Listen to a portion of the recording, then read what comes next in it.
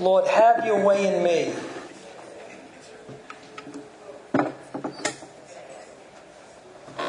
That's what God wants to do. He wants to have His way in us. He doesn't want us to have our way. He wants us to want His way.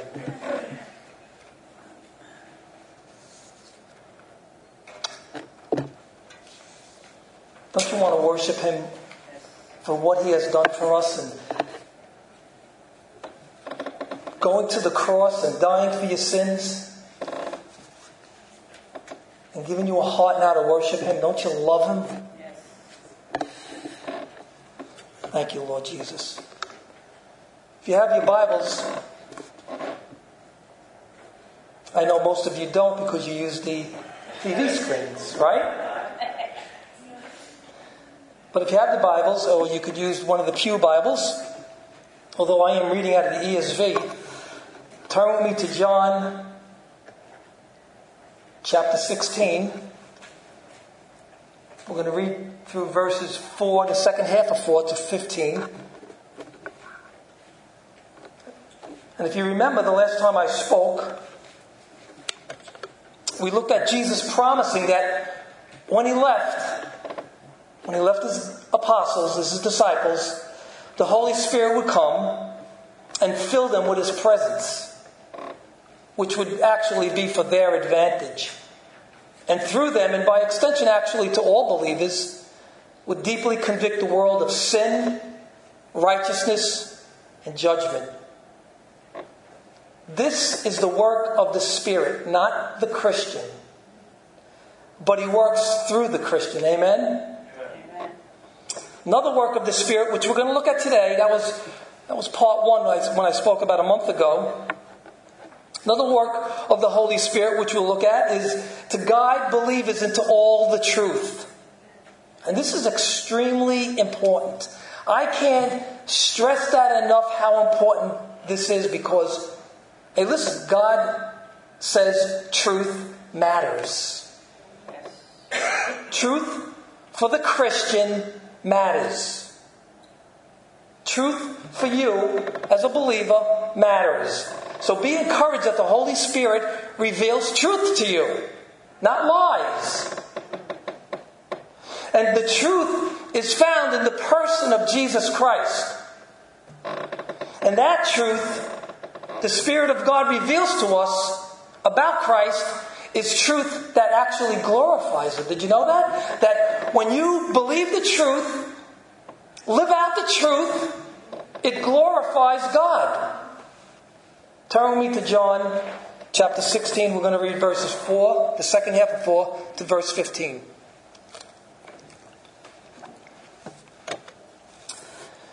I did not say these things to you from the beginning because I was with you.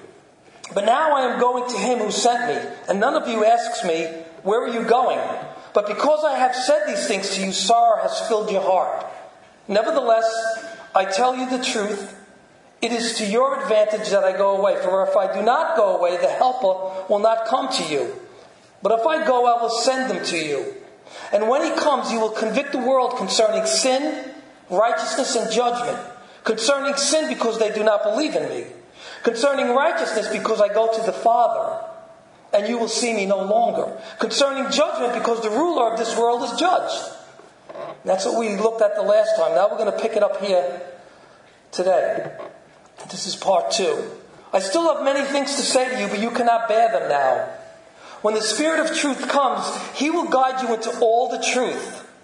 For He will not speak on His own authority, but whatever He hears, He will speak. And He will declare to you the things that are to come. He will glorify me, for He will take what is mine and declare it to you. All that the Father has is mine. Therefore I said that He will take what is mine and declare it to you. Let us pray. Father, we thank you, God, for this eternal truth. Help us, God, to have hearts to absorb this truth. Help your Spirit to open our minds and our hearts. So not only do we understand the truth, but we live the truth. In Christ's precious name.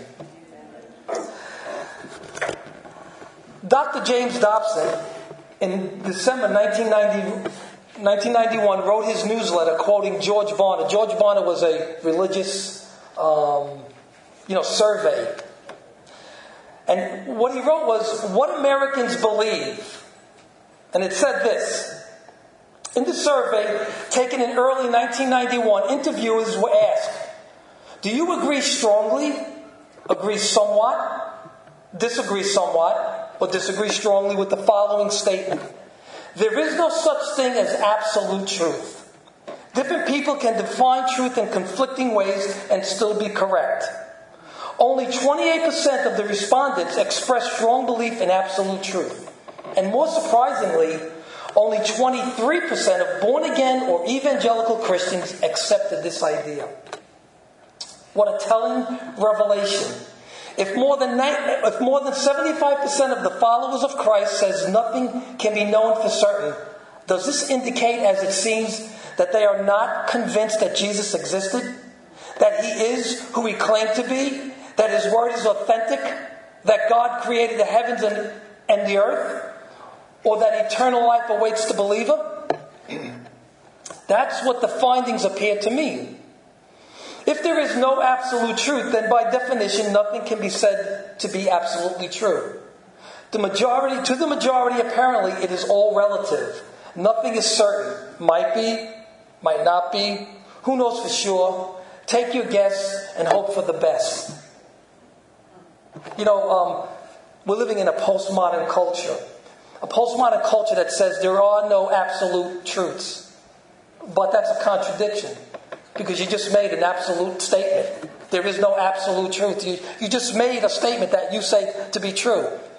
So the postmodern world doesn't realize that they are actually contradicting themselves. Chuck Colson writes, another poll sheds light on this paradox of increased religiosity and decreased morality. According to sociologist Robert Bila, 81% of the American people also say they agree that an individual should arrive at his or her own religious belief independent of any church or synagogue. Thus, the key to the paradox is the fact that those who claim to be Christians are arriving at faith on their own terms that make no demands on behavior. A woman named Sheila, interviewed for Bila's Habits of the Heart, embodies this attitude. I believe in God, she said. I can't remember the last time I went to church, but my faith has carried me a long way. It's Sheilaism, just my own little voice. And that's idolatry. If I want to tell you anything, when you think that way, that is idolatry. She's her own God. She gets her directives from self, influenced by Satan. And I want to say something, and I hope you listen. This is a lost world. And wouldn't know the truth about Jesus if it fell over it. We expect that. The Bible says, 2 Corinthians 4:4, Paul told the Corinthian church, in their case, those who are perishing, the God of this world has blinded the minds of the unbelievers to keep them from seeing the light of the gospel of the glory of Christ, who is the image of God. We expect that because God tells us in His Word. The world may know some truth about the historical Jesus, but they don't know the truth of His gospel. So we expect the unbelieving world to reject the truth of the gospel. But what is troubling to me is when those who call themselves Christian deny truth or waver in their commitment to truth. Now, I'm not speaking about when the body of Christ at times disagrees about certain doctrines like modes of baptism or spiritual gifts. I'm not talking about that. That's going to happen. We can still be unified. Although I want to make it clear, even the lesser important teachings of Scripture are still important and still the Word of God. When my children were young, if I told them, don't run across the street, you'll get killed. Or when you go to that party, don't eat too much cake. Both truths, right? Well, one is a more important truth. But the lesser important truth is still truth, and it still needs to be heeded like my children when they were younger, right? God's Word, no matter how lesser of important it is still God's Word and is still required by us to obey and to believe and obey. So if someone shows you or me the truth from the Bible, something we believed wrongly, and we reject it, that is, of course, dangerous. But I'm not focusing on that. I'm focusing on people who call themselves Christian and deny some of the essential truths concerning salvation. When you deny the virgin birth, when you deny the deity of Christ, justification by faith alone, etc., biblically, not me, not the one standing behind this pulpit, biblically, you're not a Christian. You can't deny the essential truths and call yourself a Christian. On the other side of this, even believing truth by itself doesn't save if it's not by faith. By the way, see if you know your Bibles. Even the demons believe and tremble. James 2:19. Devils believe. They have great orthodox doctrine. They understand. They understood who Jesus was. When Jesus walked the earth, and he was casting out demons out of people, what did they shout out? What would you have us do, Jesus, Son of the Most High God? They knew he was God in human flesh. Their theology is better than some of these Christians you hear on TV. So-called Christians, anyway. The devil knows the truth about God, Jesus, and the Holy Spirit, but he hates it, and he hates the Trinity. Their belief is fruitless. Truth that genuinely takes place in someone's heart produces good fruit. So truth matters, and truth needs to be believed, and truth needs to be acted upon by faith. And this is the work of the Holy Spirit, who guides the believer into all the truth and gives the believer the power to live this truth out. Now, my proposition for this message, of course, is the same as the last one because it's just part 2.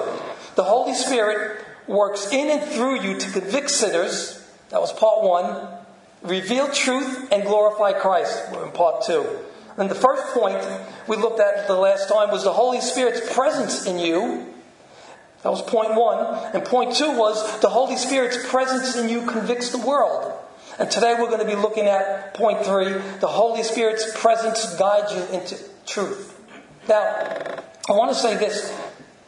I would listen to part 1 to get the whole picture of this message. You could go to our website, sonshipministries.org, and click on sermons, and you could read part 1. Or listen to part 1. Let's go through verses 12 to 15 again. I still have many things to say to you, but you cannot bear them now. When the Spirit of truth comes, he will guide you into all the truth. For he will not speak on his own authority, but whatever he hears, he will speak. And he will declare to you the things that are to come. He will glorify me, for he will take what is mine and declare it to you. All that the Father has is mine, therefore I said that he will take what is mine and declare it to you. So the last time I spoke, we looked at the Spirit's presence in you because Jesus went to the Father. And he sent you his Spirit for your advantage. Now, people say all the time, I wish I walked the earth when Jesus walked the earth. Well, you have it better than the apostles had it. Do you know that? You have the completed Word of God and you have the Holy Spirit living in your heart. You have it better. We also looked at the Spirit's presence in and through you, convicting the world of sin, righteousness, and judgment. We said that the last time that it's the work of the Holy Spirit. You proclaim the gospel and the world gets convicted of sin, of righteousness, and judgment. Not you doing the convicting, but the Holy Spirit doing the convicting through you. And now we see another work of the divine Spirit, and that is to guide you into all the truth. So let's start with verse 12. He says, I still have many things to say to you, but you cannot bear them now. Now, Jesus had more that he wanted them to know. But it was more than the disciples could bear at that particular time.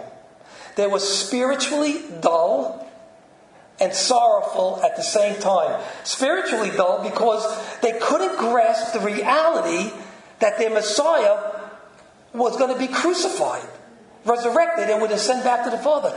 They could not understand that.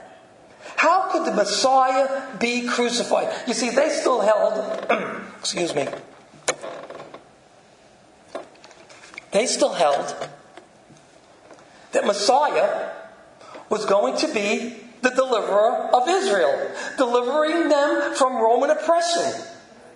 They still held that view, like their fellow Jews. They couldn't understand that their God, their Messiah, was going to be crucified. They were spiritually dull. But they were also sorrowful. Because they were spiritually dull, they were sorrowful because Jesus was leaving them. So Jesus wasn't going to say more to them because they couldn't handle it at that point. And Jesus knew this. The tender shepherd that he is, right? He knew this and cared enough for them not to overburden them. But when the Holy Spirit fell upon them, the Holy Spirit focused on helping them grasp the reality of Jesus' words and help them to live out what Jesus said. But it wasn't until then that they could have this power.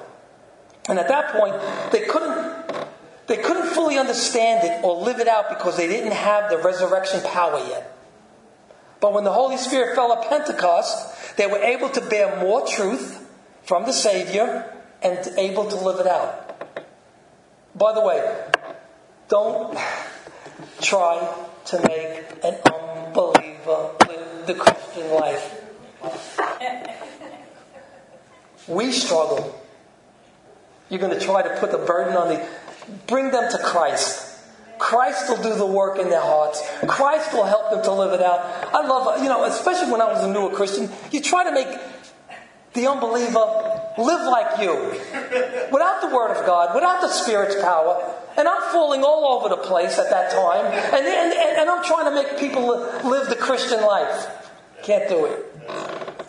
But back to Jesus not giving his disciples more than they can bear. What a fantastic teacher Jesus is. He is the best teacher in the world. He never gives us more than we can bear or understand. This is a mark of a wise teacher. Don't give your hearers more than they can understand. When I first started teaching Bible study, I'm talking about almost 40 years ago. First of all, I shouldn't have been put in a position to teach Bible studies when I was only a year in the Lord. But I was put in that position, and I loved it, and I studied hard. But I would teach everything I learned. I mean, I had a Matthew Henry comment. That's a Puritan. You ever read some of his stuff? It's a little sometimes hard to understand. But I would read and I would give the class Greek words and theology to make their heads spin. Some of them would look at me cross-eyed. They really would. And I believe God still used it, even though I was an unskilled at teaching. But teachers must learn how to teach and preach. I've learned, and I'm still learning, not to teach everything I know, but to give this congregation what they can bear. When we first started adult Bible study, by the way, it starts next Sunday. That's a little hint. It's a push.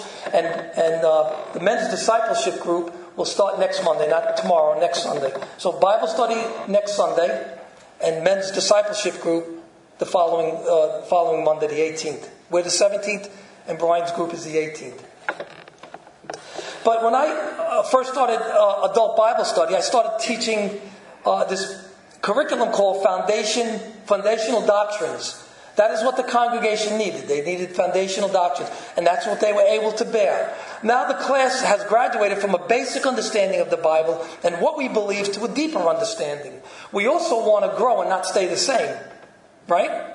You don't want to keep giving the people foundations, because then you're building foundation upon foundation upon foundation. You want to let them grow. But if I started teaching academic levels, which we're on now, some may have understood, but most would not have grasped the meaning of the teaching. But even if you're not called to the office of teaching and preaching, I believe this still can apply to every Christian. You give the Christian your discipling, and by the way, every Christian should be discipling another Christian. Okay? So if you're not, grab somebody. Start discipling them. Start teaching them what you've learned. So, you ought not to give the Christian you're discipling more than they can bear. give them what they can understand. Or if you're witnessing, you don't teach the unbeliever the doctrine of imputation or the doctrine of eschatology. You don't do that. You share Christ and what He did for them on the cross for their sins. It's like a child going to school. They're not taught trigonometry in kindergarten, are they? No, they're taught how to count first, and then add and subtract and multiply, etc., etc. And if you tried to teach a first grader algebra, they couldn't grasp it, no matter how smart they were. They have to start from the beginning. So it wasn't until the Holy Spirit came to dwell in His disciples permanently that they would comprehend more truth that Jesus had for them. Until the Spirit came, they could not understand everything nor accomplish everything. This is also called progressive revelation. Dr. Kenneth Gengale said, progressive revelation is the principle that God does not dump all truth at one time and expect us to remember it, but teaches us truths as we need to know them. The Bible itself is the greatest example of this as we read God's progressive unfolding of the plan of salvation from Genesis to Revelation. Okay, so we're progressively learning truth. Okay, God doesn't dump everything on us at one time, but we're learning and we're growing. Verse 13.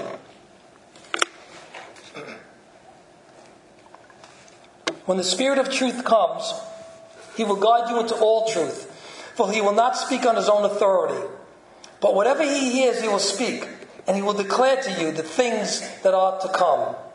So the Holy Spirit is known by many names. The Comforter, the Advocate, and over here He's many more. And over here in verse 13, He's called the Spirit of Truth. The Spirit of Truth was to guide the disciples into all the truth. Or better translated, in all the truth. That's the better translation. But I want us to look at two verses again. Okay, this is important. The first part of 13. When the Spirit of truth comes, He will guide you into all the truth. And then John 14:26. But when the Helper, the Holy Spirit, whom the Father will send in my name, He will teach you all things and bring to your remembrance all that I have said to you. The you of John 14:26 and here in John 16:13, I think refers to that special inspiration uniquely given to the apostles, which enabled them to complete the Bible, that is the New Testament. So, the immediate application or the immediate interpretation is first to the apostles, where the Holy Spirit will teach them and remind them of what Jesus told them, and the Holy Spirit would give them further revelation after Jesus ascended back to the Father, where some of the apostles and their associates could now write the New Testament. It's only the Holy Spirit, who is God, who knows all things, and is able to reveal divine truth to man. He gave them the truth they needed to know so they could complete the canon of Scripture. That's the Bible. And that's why the Bible is inerrant, because it came from the Holy Spirit. Inerrant means without error. The Bible is without error. It's not possible for the Spirit of truth to inspire error. He's the only one who inspired holy men to write Scripture. 2 Peter 1:21. For no prophecy, he's talking about Scripture here, for no prophecy ever produced by the will of man, but men spoke from God as they were carried along by the Holy Spirit. So when someone asks you, man wrote the Bible, you tell them, you're right. God inspired man, and then He penned it. Is the Bible of divine origin? Yes. Is the Bible of human origin? Yes. God, the Holy Spirit, presided over these men, using their personalities, using their vocabularies, using their thought processes, and so on. So they recorded the exact words God wanted them to record without error. Can you trust your Bible? Yes. Yes. Yes. Amen. Absolutely. So when Jesus said, when the Spirit of truth comes, He will guide you into all the truth, I believe it's primarily reference first was to the writers of the New Testament. And as I was reading different commentaries, a lot of scholars believe this. But in the broader application, by the way, there's only one interpretation of the Bible. One interpretation. But there might be 1,000 applications. Okay? Could only be one interpretation, because if there was more than one interpretation, then Jehovah's Witnesses could be right, Mormons could be right, Islam could be right, Buddhists can be right, Hindus could be right. No, there's only one interpretation, but there could be 1,000 applications. So in the broader application, it also applies to every believer. The Spirit of God guides you into all the truth. 1 Corinthians 2, verses 9 and 10, but as it is written, what no eye has seen, nor ear heard, nor the heart of man imagined, what God has promised for those who love Him. And this is key. These things God has revealed to us through the Spirit. And then back down a couple of verses, 1 Corinthians 2:16. For who has understood the mind of the Lord so as to instruct Him? But we have the mind of Christ. I love that scripture. You as a believer, have the mind of Christ. How do we have the mind of Christ? By the Spirit of truth. He will guide you into all truth. You are privileged by the Word of God and the Spirit of God to know the thoughts of your Lord. You should be standing up shouting hallelujah. You have the mind of Christ.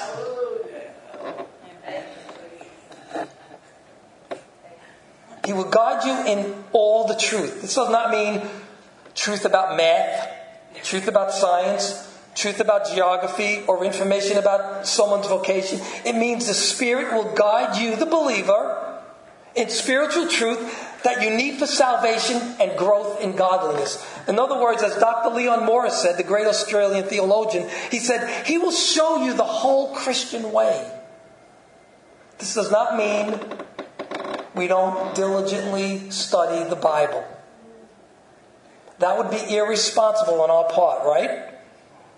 But studying the Bible apart from the Holy Spirit is fruitless. You can't understand anything. That's why when, I've met people. I met this one guy at work one time.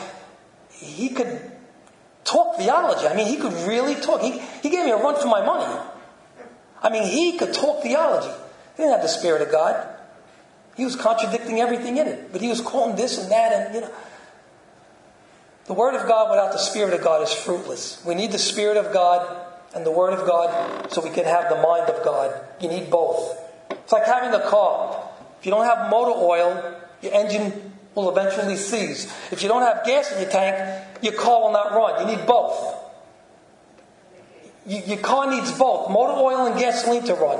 You need the Holy Spirit and the Word of God to have the mind of Christ, which is truth. Here's some practical advice I want to give to you. Be filled with the Spirit and walk in the Spirit. And diligently study and meditate on His Word. And you will be filled with the truth and the mind of Christ. In other words, live under the influence of the Spirit. You want to learn how to walk in the Spirit or how to be filled with the Spirit? Live under the influence of the Spirit. Pursue holiness. Let the Word of God control you. Die to self. Continuously surrender to God. Depend on Him. Live continuously in His presence. Pray. And the truth of Christ will be evident in you. Of course, we know this. Get away from me.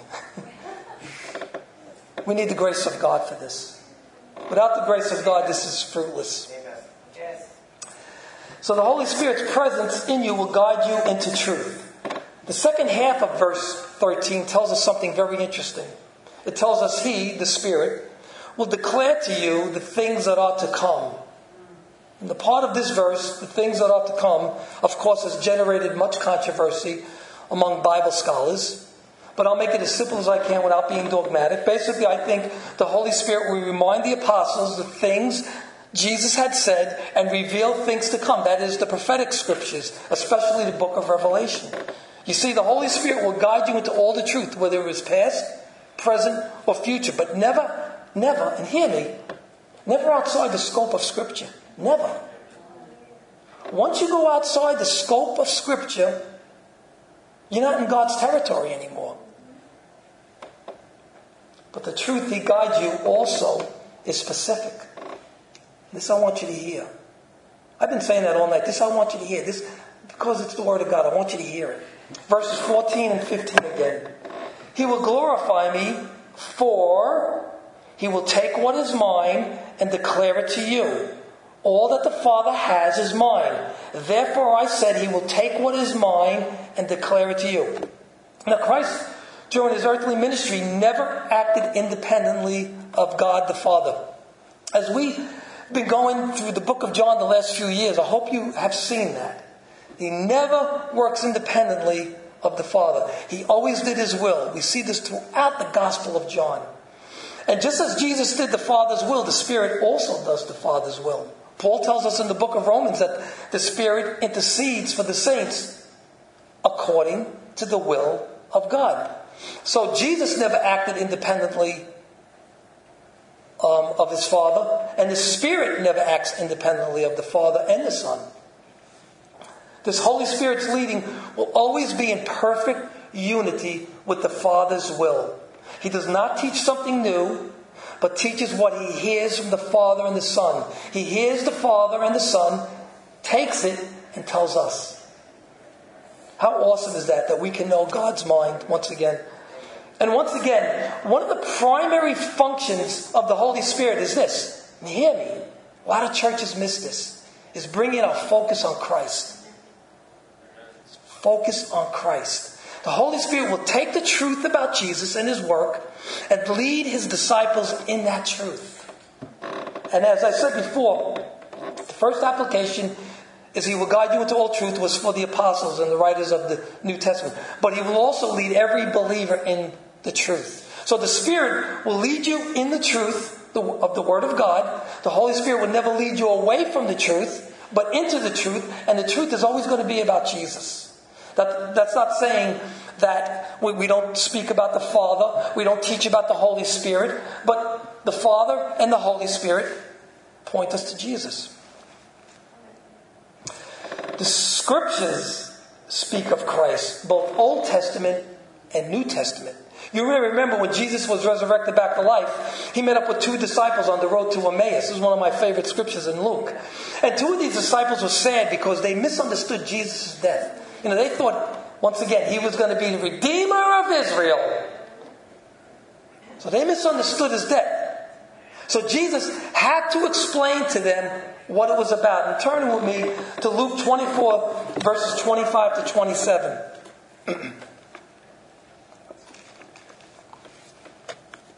Now He's walking with them on the road to Emmaus. They don't recognize Him yet.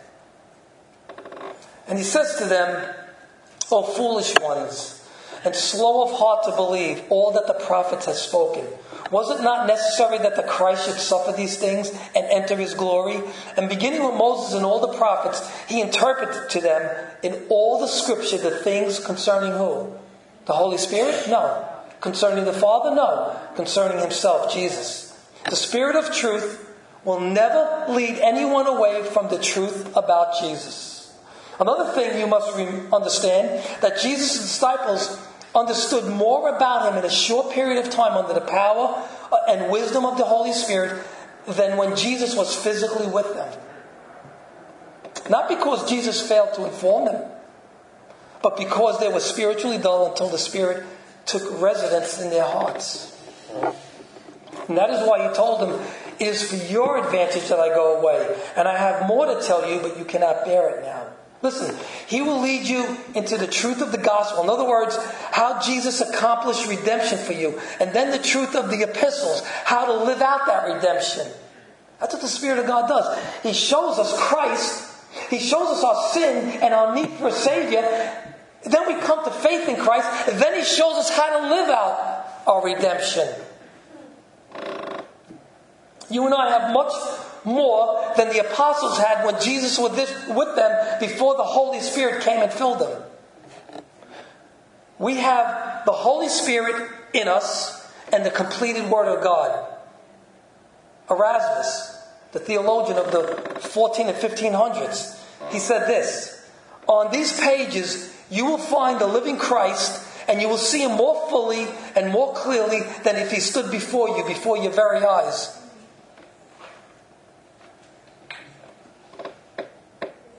You want to see Jesus? Read your Bible. Study your Bible. Let the Holy Spirit illuminate his word to your heart. I remember when I first got saved, I would read passages of Scripture. I just kept reading and reading and reading. And I would read passages of Scripture, and they would, jump off the page into my heart. I'll never forget those experiences. Now, I'm kind of speaking in general terms to Christians in general, but the Holy Spirit also leads you personally.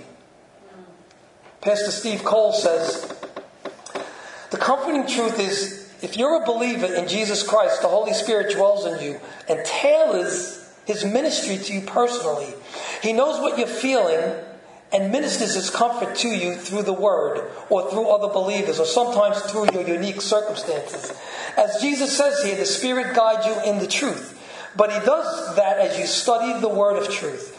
He knows what you need to know, and when you need to know it, his aim is to make you holy in thought, word, and deed. When you don't know how to pray as you should, the Spirit prays for you in ways that you don't understand. So it's important that we don't grieve or quench the Spirit through sin, but rather yield every area of our lives to the Spirit's control. And I agree with Pastor Steve Cole. The Spirit not only works collectively through the church, but personally through each believer. As Pastor Cole said, the Holy Spirit tailors his ministry to you personally. He knows you personally. He guides you personally into truth, but always in accordance to the Word of God. The devil, on the other hand, leads his followers into falsehood. Falsehood that leads only to destruction. It's amazing that the Holy Spirit is called the Spirit of truth. Jesus is called truth. And the Father is called truth. Paul told the Roman church, let God be true, though everyone were a liar. In summary, God is truth. But Satan and his entourage of followers are called the opposite of truth. If you remember, Jesus was arguing with the proud, arrogant Jewish leaders, and he told them in John chapter 8, verse 44, he said, you are of your father the devil, and your will is to do your father's desires. He was a murderer from the beginning and does not stand in the truth, because there is no truth in him. When he lies, he speaks out of his own character, for he is a liar and the father of lies. And Paul told the Thessalonians that those who are perishing refuse to love the truth and so be saved. So we should never think that we are being led by truth outside the Holy Spirit and his Word. That doesn't mean, this is important, that doesn't mean the devil never tells the truth. Or doesn't make, true statements. But he twists the truth. And now it's not true. We see this when Jesus was tempted in the wilderness. Matthew 4, verses 5 and 7. Then the devil took him to the holy city and set him on a pinnacle of the temple. And he said to him, if you are the Son of God, throw yourself down, for it is written, he will command his angels concerning you. And on their hands they will bear you up, lest you strike your foot against a stone, Jesus. He told him the truth. That was the scripture. But he twisted it. Jesus said, again, it is written, you shall not put the Lord your God to the test. You see, Jesus got to the heart of the Word. God protects us, but we don't test God. Whereas the devil tried to twist and manipulate the Word so Jesus would misappropriate the Word. We have a lot of that going on today. Just turn on the TV. I listen to some of these ministers, and I have to put my head down and shake it. This is the hallmark of every false Christian religion. They use Scripture to manipulate the vulnerable into lies and destruction. Jehovah's Witnesses, Mormons are notorious for this. And even many false teachers who stand behind Christian pulpits. So how do you know the Holy Spirit is leading you into truth? I think it's a pretty obvious answer. Learn the Word of God. Do that. You'll never go wrong by learning the Word of God. You'll never go wrong by disciplining yourself, sitting down, taking some sort of time during the day, sitting down, studying, meditating on it, and loving it.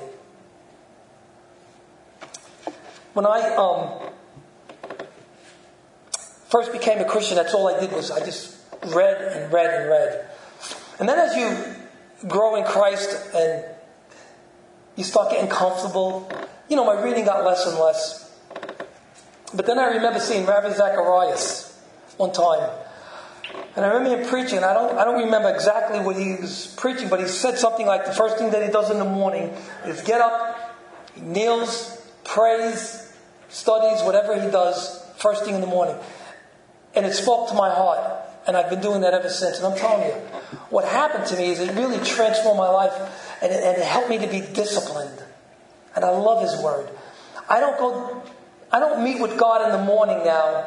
One of the first things I do. I'm not saying it's always the very first thing I do. But I make sure I spend that time in it. And I can't tell you that I love His Word. And I love to be with Him. Even if the initial feeling at first is, I got too many things to do today. I don't want to. But I do it anyway out of discipline. Like when I go down, when I open up His Word, it just speaks life to my heart. You'll never go wrong by studying and meditating on the Word of God. It'll change you. It'll change you. And it's still changing me. God only knows how much I have to change. And if you want to know how much I have to change, just go upstairs and ask Kim. She'll tell you. And she won't lie about it either.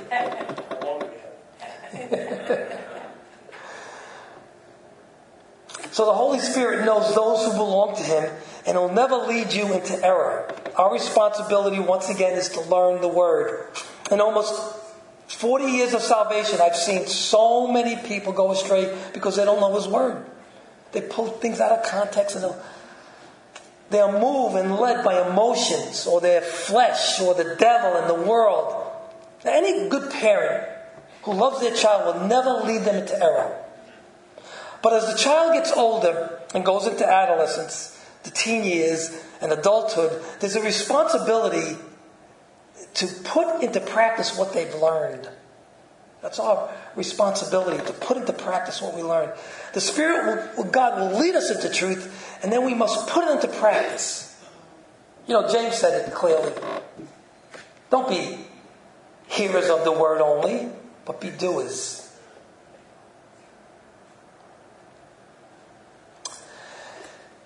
And again, the Spirit will lead us into truth about Jesus, not Himself. Now, I would stay away from any church or ministry that is not Christocentric. In other words, Christ-centered.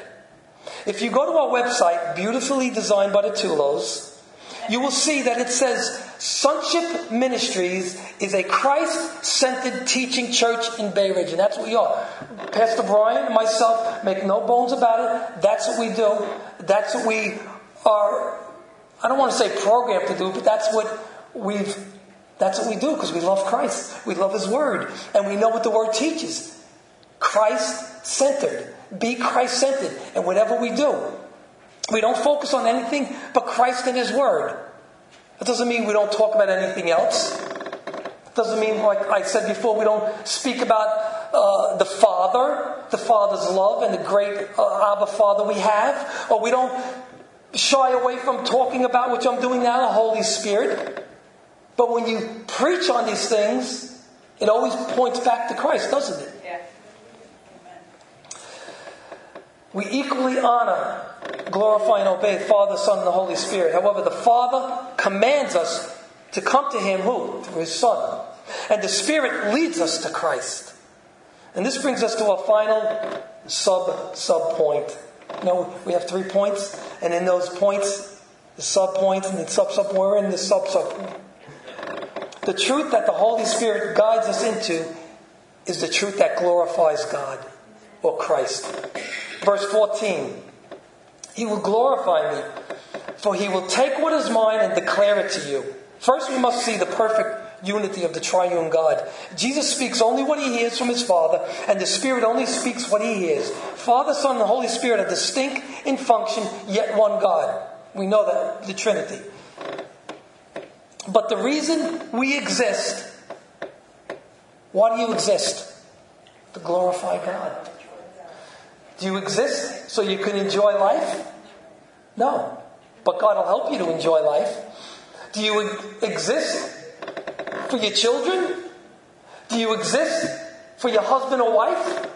Do you exist for your job? Do you exist for sports? Do you exist for hobbies? What do you exist for? To glorify God. I've said this many times.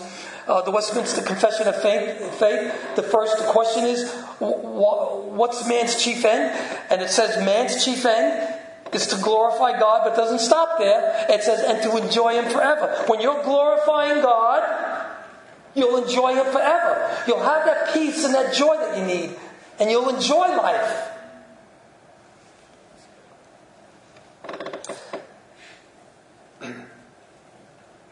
Once again, the ministry of the Holy Spirit is Christ-centered and Christ-glorifying. He glorifies Christ by revealing truth about him to the believer. Jesus glorified the Father how? By making him known. And now the Spirit of God reveals truth about Jesus and makes him known. This is so important, yet so many Christian groups miss this because they focus on the gifts and the blessings of the Spirit more than Jesus Christ. Pastor Steve Cole said this. He said, the Holy Spirit's role is not to glorify himself, but Christ. He does not call attention to himself, but to Christ. He does not lead us to focus on our experiences, but Christ. When people continually emphasize the Holy Spirit and their supposed experiences in the Spirit, they are not filled with the Spirit. The Spirit exalts Jesus Christ. And Dr. D.A. Carson, I'm going to be quoting a few people. Dr. D.A. Carson states, nothing brings more glory to our exalted Lord Jesus than for his followers to become steeped in all the truths concerning him. Glory comes to Jesus as the truths of the gospel are established in the lives of men. And Phil Johnson, the executive producer for Grace to You, said, God is not glorified when the truth is stifled, watered down, or adjusted to fit man's human preferences. And the last one is Dr. John MacArthur said, if it is the Spirit's purpose to glorify Christ in revelation, how can it be any less our purpose to glorify Christ in proclamation? What is your purpose in life? To glorify God and to enjoy him forever. Johann Sebastian Bach, the great German composer and musician, said, all music should have no other end and aim than the glory of God and the soul's refreshment. Where this is not remembered, there is no real music, but only a devilish hubbub.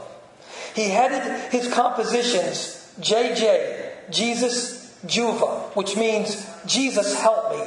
He ended SDG, Solo de Gracia, which means to God alone the praise.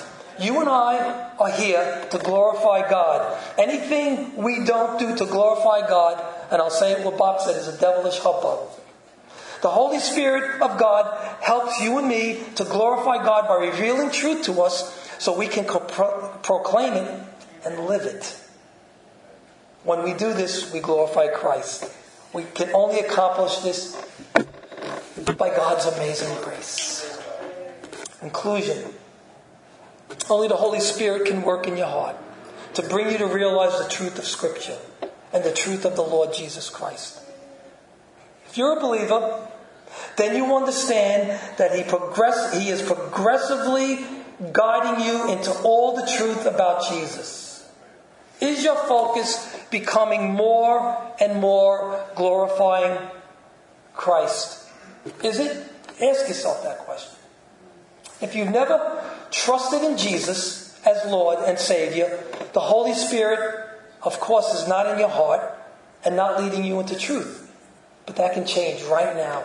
Amen. God is merciful, and He sent His Son Jesus Christ to the cross to suffer and die and to rise again, and after 3 days, rose again for your sins. You can experience the forgiveness of Christ and the Holy Spirit's presence in your life. And I want to truly And if you want to truly trust Jesus, or I should say, if you truly trust Jesus, that is the Holy Spirit guiding you into the truth of the Savior. It's not going to drive you away from Christ. It's going to drive you to Christ. Romans 10:9 tells us that if you confess with your mouth that Jesus is Lord and believe in your heart that God raised him from the dead, you'll be saved. That is the truth about the person and work of Jesus. The devil is not going to lead you in the truth about Jesus, but the Spirit of God does. But if you're a believer and you have a deeper desire to know truth and have a deeper desire to glorify Christ, I also believe that the Holy Spirit right now is making you more aware of truth and leading you to glorify Christ in what you do and say. When more truth is revealed in our hearts to us by the Spirit, you have a deeper desire to glorify Him.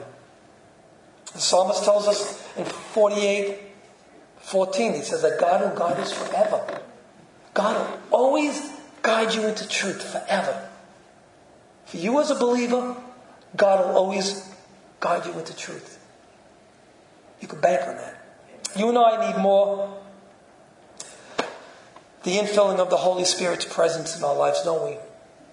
So we can progressively understand the truth of Scripture. I want to learn more and more. I don't know about you. I can't speak for you. But I want to learn more and more about Christ.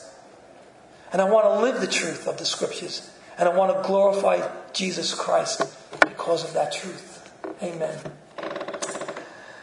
As I end this message and we get ready for the Lord's Supper, let's reflect on the biblical fact that we have the Spirit's presence in our lives to lead us into truth away from the lies of Satan. And we have Jesus to thank for that because of His death, which is represented in the elements that we're going to receive. And as Todd leads us in his song, let's think about the fact, because of Christ's death, we now have the Holy Spirit and the truth of His Word to proclaim Christ to a lost world.